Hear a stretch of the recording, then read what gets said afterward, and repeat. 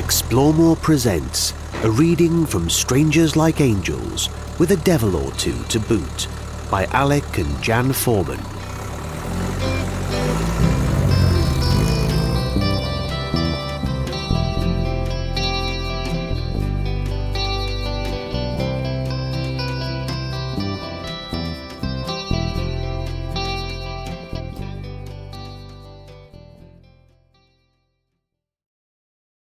Chapter 16, Extreme Challenge, 31st of May to the 10th of June, 1977, Niger, Algeria.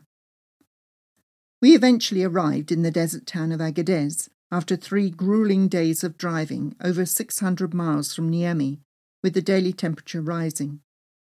The road conditions were variable, from good, well-graded dirt roads to deeply rutted sand tracks, in which at one point the Land Rover became trapped until a passing local truck stopped and a dozen men jumped off and pushed us free. Other dirt roads were seriously corrugated, and the jolting Land Rover threw us up from our seats as the safety belts jarred into our bodies, trying to hold us still. Alec fought to control the jerking steering wheel, pulling this way and that as the wheels skimmed the hard ridges. If you maintained a speed of 40 miles per hour, you'd have a relatively smooth ride until you crossed an irrigation gully cut across the track. Hitting a gully at speed sent the vehicle into the air, and it landed with such force that the heavy Land Rover rammed rigid into the ground.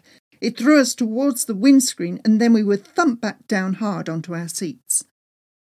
Clouds of red dust enveloped us from the increase of passing traffic, so by the time we arrived at the Agadez campsite we looked like clowns, with reddened hair and faces, had camel thirst and were ready for a cold beer. The pleasant campsite was situated 7 miles out of town and boasted clean, squat toilets and rigged-up perforated bucket showers. It had a simple restaurant in secluded gardens with shaded trees, and a swimming pool full of fluorescent green water. Busy days at the campsite as we prepared for the second crossing of the Sahara. The advisory put out by the Automobile Association read that it was extremely unwise to travel in the desert between May and October due to the heat and difficulties arising in the event of a breakdown. From June onwards, the southern Sahara was subject to violent rains and the roads could become impassable. Well, we'd made our decision and were committed to make the crossing at that time. On Sunday, the 5th of June, we left the campsite at 5:30. Our thermometer read 89 degrees Fahrenheit. Taking on my role of desert navigator again, I had the compass, diary and pen on hand to record time, mileage and notable features as we set off to drive the 1,000 miles north across the Sahara. Travelling unaccompanied, we knew this would be a risky drive, pushing ourselves to the limit each day. We registered our intended route at the Agadez police station and were soon out of town. Initially, Alec drove the Land Rover across the parched floodland that supported a few scattered trees. In leaving early, we hoped to take advantage of the sand being firm from the coolness of the night. After driving 29 miles in the first hour, we arrived at Teguidem Adra, a village of 20 huts. A small flock of goats gathered by a well to drink the water drawn by their shepherd boy. He waved to us as we passed by. Although it was a hot day, the air was pleasant on our faces as it breezed through the open windows. Dust kicked up into the back of the Land Rover owing to the poorly sealed door following the ditch incident. As we drove across the flat gravel and sand plateau, I saw an unusual small plot of fenced farmland that I noted down in the diary, along with the compass bearing as a reference point en route. We took a break after 77 miles at the small mud desert town of Teguida and Tessum. There were many fine-looking Tuaregs who rode proudly on their camels through the streets. They sat on decorative, leather-covered, wood-framed saddles that fit snugly over the camel's hump. Naked children with Mohican haircuts came and asked us for pens. We topped up our water supply, including filling the new goat skin I had purchased the day before in Agadez market. It had been thoroughly treated and prepared to carry water, unlike our first purchase. The headless, swollen, hairy skin with trussed-up legs was stretched out on the side of our Land Rover, tied with coarse rope to both ends of the jerrycan rack. We continued on for 20 miles across a wide expanse of undulating sandy plains as far as the eye could see. The ground was sparsely covered with pale yellow grass and scattered thorn trees that offered little shade. The temperature had reached 100 degrees Fahrenheit, and the sun glared relentlessly. A totally remote location, yet we came across a tent, which was the home for an isolated Bedouin family. A mother, 2 children, and a disabled father with a club foot. 2 camels and a couple of goats grazed nearby. The sound of our approaching Land Rover grabbed their attention and they hailed us to stop. The mother held a 2-quart tin by its handle high in the air. They needed water, so we stopped and shared our limited supply. Not until 50 minutes and 15 miles later did we actually see anyone else. A small camel train with a Tuareg on the lead camel was way off to the east, and 3 horses grazed not far from the well-defined track. When the track was obvious, metal stakes or 45-gallon metal drums marked it well, but when there was a myriad of tracks going all over the place, there was not a marker in sight. At Imbangarit waterhole there were hundreds of camels gathered with their masters. Hot, steamy camel dung littered the ground and the fresh odour greeted us. A teenager willingly filled up our plastic jerrycan with water. We had left the driver and passenger doors of the Land Rover wide open as we walked about to stretch our legs and loosen our muscles. On our return we found our tin of sweets had been nicked. Well, if that was all we had stolen from us on the trip, we would be very fortunate indeed. On the next part of the journey, the track took us across the sand dunes. The Land Rover had averaged 27 miles per hour since we broke camp 7 hours before. By midday, the temperature had reached 112 degrees Fahrenheit, so we stopped for lunch and a siesta until 4, by which time the temperature had risen even further to 116 degrees Fahrenheit. We left the sand dunes behind us as we continued northwards across the desolate, inhospitable, hot gravel plateau where no vegetation grew at all. After 45 miles driving in the wilderness, we came across 3 children who beckoned us for water. They were dressed in matching woven cotton tunics. The 2 boys both had a Mohican hairstyle and each wore a leather talisman around his neck. The 3rd child was a young girl whose hair was neatly plaited. There was no sign of any adults, nomadic dwellings or animals in the vicinity. The children did not appear particularly distressed, but of course we gave them a drink and a few polo mints too. We took a couple of photographs to prove the story to ourselves in the future. It was unnatural for us to drive on and leave them there. But our travels in the desert had shown us that all is not what it appears to be. How often we had stopped far away from anybody, only to find someone mysteriously show up out of nowhere. By 6 in the evening, we arrived at Asamaka, on the Niger frontier, marked by a solitary mud hut office. We had done well to find it in the middle of the desert. A short-wheelbase Land Rover driven by Italians arrived under military escort. Maybe they had unknowingly driven by the border control.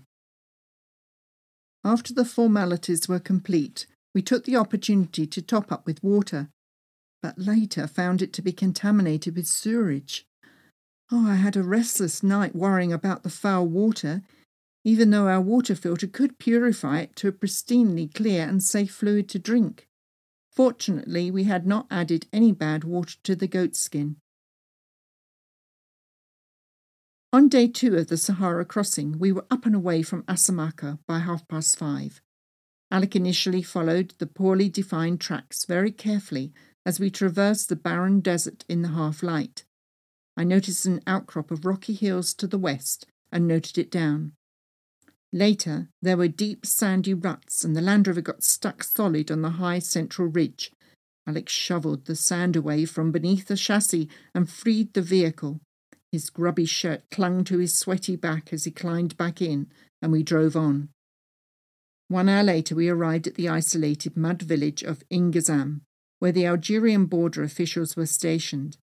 We waited for an hour and a half before the customs and police offices opened. They roughly searched our vehicle, making us feel nervous. Finally, we were given permission to go, and we both breathed a sigh of relief as we left. The hard corrugated sand tracks wound between low rocky hills to the east and west.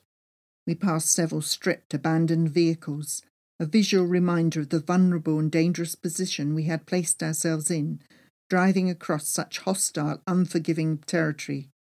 The track was now running through wide-open sandy plains with patches of pale green grass and striking purple rocks.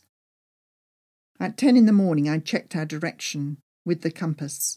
We were headed 322 degrees north, having driven 73 miles so far that day, and the temperature was 108 degrees Fahrenheit. The terrain changed to rolling grey gravel plains with distant hills. The rippled road gave such a bone shaker of a ride that Alec drove off the main track to seek relief. Bad mistake. The Land Rover plunged into deep soft sand.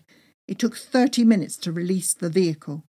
Alec first digging, then driving, as I pushed the back of the vehicle and retrieved and repositioned the sand ladders to repeat the whole procedure, all beneath the fierce, blinding sun. By 1 o'clock we had driven a further 50 miles and were glad to stop for lunch and a long nap. Later in the afternoon, we continued on along a significantly improved track. Several trucks and jeeps passed us by as they travelled southwards. One truck had broken down, and the driver and passengers requested that we stop. Alec lent them a hacksaw blade to repair a puncture. It was used to roughen the surface of the inner tube in preparation for smearing on the glue to adhere the repair patch. We gave them a gallon of water, and they gave us each a glass of sugar-saturated mint tea and fresh dates. The good track was short-lived, as we bounced across severe corrugations once again, going alongside gravelly rolling sands with bordering hills. By 7 we took refuge from the exhausting expedition and parked the Land Rover beside a huge rock not far off the track. We washed our hands and faces in the cold blackened water poured from the goat skin. It was a cool moonlit night, so after supper we rested for a while outside. We lay flat on our backs on sleeping bags, spread on the hard sand, and looked up to the star-studded heavens, a tranquil moment of bliss as we relaxed in the quietness and solitude of the desert. The next morning it took 2 hours to drive the remaining 50 miles to Tamanrasset, our midway staging post. Arriving by 8, the temperature was pleasant at 86 degrees Fahrenheit. We reported to the customs and police stations, and our travel documents were perused and stamped. As part of a malaria control program, they also took our temperatures, which thankfully were normal. We booked in at the familiar campsite at a cost of £2 a night. That hurt after all the free nights, choosing a location wherever we fancied along the trail. Alex set to repairing the rear left spring, which had broken another leaf during the desert crossing. He also patched 2 of our plastic water jerry cans that had been leaking. I attended to the laundry and sterilised the sewerage-contaminated water tanks. We were grateful to be in one location for a while. It was fascinating to observe who would choose to come on such a safari adventure. There on the campsite was the rugged macho guy whom we'd nicknamed the Knight in his shining white Land Rover. Perched on the bonnet of his vehicle was his glamorous blonde girlfriend, looking every bit a model as she manicured and painted her long nails pillarbox red. We had previously met them on our journey south at the Agadez campsite. They were well known for rescuing stranded overlanders whose vehicles had broken down in the desert. At one stage of our journey southwards, we came across a Volkswagen campervan parked in the desert. There beneath the shade of a martini umbrella was a bikini-clad young woman lounging on her sunbed. She wore sunglasses to tone down the glare from the glossy magazine she was reading. No one else appeared to be around, so we stopped to see what was going on. "Oh, my boyfriend got a ride on a truck. He's gone off to Agadez to buy spare parts to fix our van," she casually responded, as if it was the most natural thing in the world to be sunbathing in the Sahara. We checked to make sure she had enough water and food before we continued on, hoping that her boyfriend would return as planned. During the evening in Tamanrasset, we chatted with another English couple. Their travel costs had been funded by compensation that the chap had received after a work injury left him lame. On hearing their travel tales, we were thankful that we had made the decision to turn west from Yaoundé in Cameroon and not continue driving east through Zaire towards Kenya. Apparently they had been held up and seriously threatened by drunken Zairean soldiers waving loaded machine guns. Customs officers had aggressively searched their vehicle, and the ferryman charged them an extortionate fee to take them and their vehicle across the river. Their disturbing experience had totally put them off Africa, and they couldn't wait to put their feet back on European terra firma. Too bad. The following day we had a restful lie-in until 8, then got up to enjoy fresh baguette, jam and coffee served by the campsite staff while we sat on bamboo chairs beneath a palm frond gazebo. Afterwards, Alec popped into town to organise the third-party vehicle insurance for Algeria, changed money at the bank, bought bread from the bakery and collected letters at the post office. We had a late lunch, then packed and left town by 5, having refilled the water and petrol tanks, of course. The air was thick with dust, the wind was blowing, and remarkably, it was gently raining. 35 miles north of the town, we drove along a corrugated track across rocky, hilly terrain. An Algerian soldier waved us down and asked us for cigarettes, cassettes, souvenirs, or whatever we should care to give him. As we had nothing we wished to part with, Alec drove away in haste. Further along, there was a group of soldiers working on a new road that would go from Tamanrasset to Insala. A short while later, we passed by several army camps. Just after 8, having continued for a further 65 miles, distancing ourselves from the army, we decided to stop as night was falling. We were perturbed when 2 soldiers appeared and gave us some plums. They stood around for ages watching us, obviously expecting something in return. Thankfully, they eventually gave up and left. That night we slept with our doors and windows securely locked, in case our unwelcome visitors returned. On day 5 of the Sahara crossing, at 5 in the morning, it was still dark as we ate our breakfast. The rumble of several army trucks driving by shattered the peace. They carried the early shift of soldiers to the construction site to toil on the new road in the coolness of the dawn. It was a lovely drive across sandy terrain that morning, with scenic, rugged, rocky hills in the distance.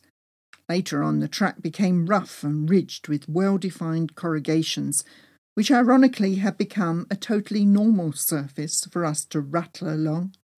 Alec observed that the engine ran much cooler that day, compared to the same hour on previous days.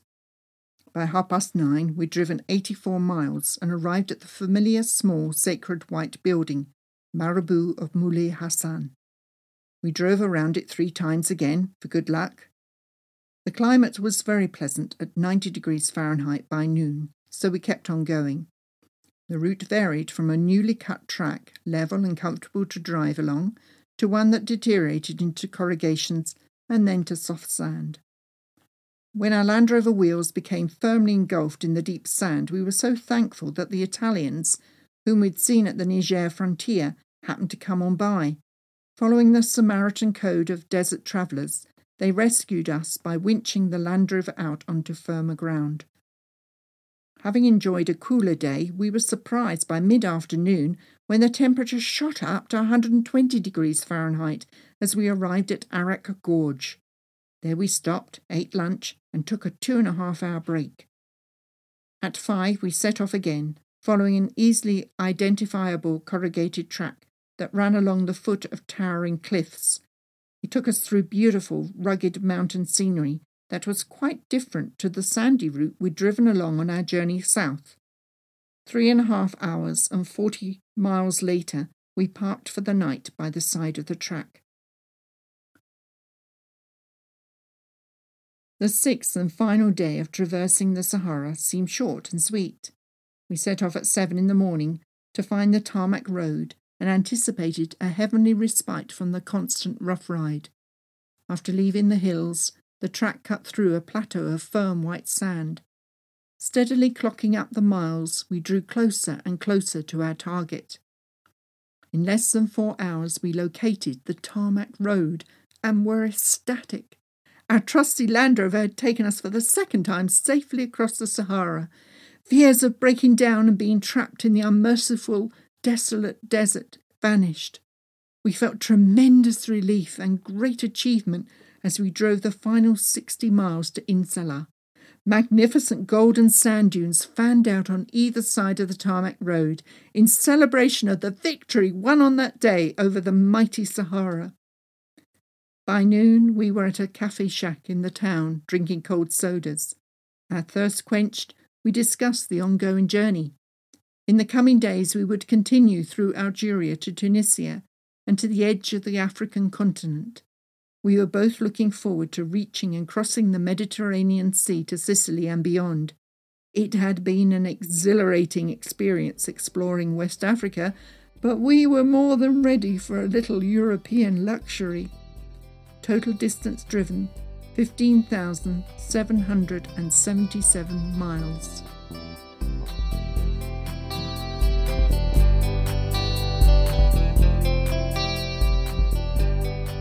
You've been listening to a reading from Strangers Like Angels with a Devil or Two to Boot by Alec and Jan Foreman, presented by Explore More. Explore More is an adventure lifestyle brand founded on the 1977 travel stories of Alec and Jan Foreman, with a passion to inspire people to explore more of the world, engage with others, and embrace global cultures to ensure a greater understanding for each other and enable positive progression. Discover great products and more on exploremore.com. That's EXPLMORE.com.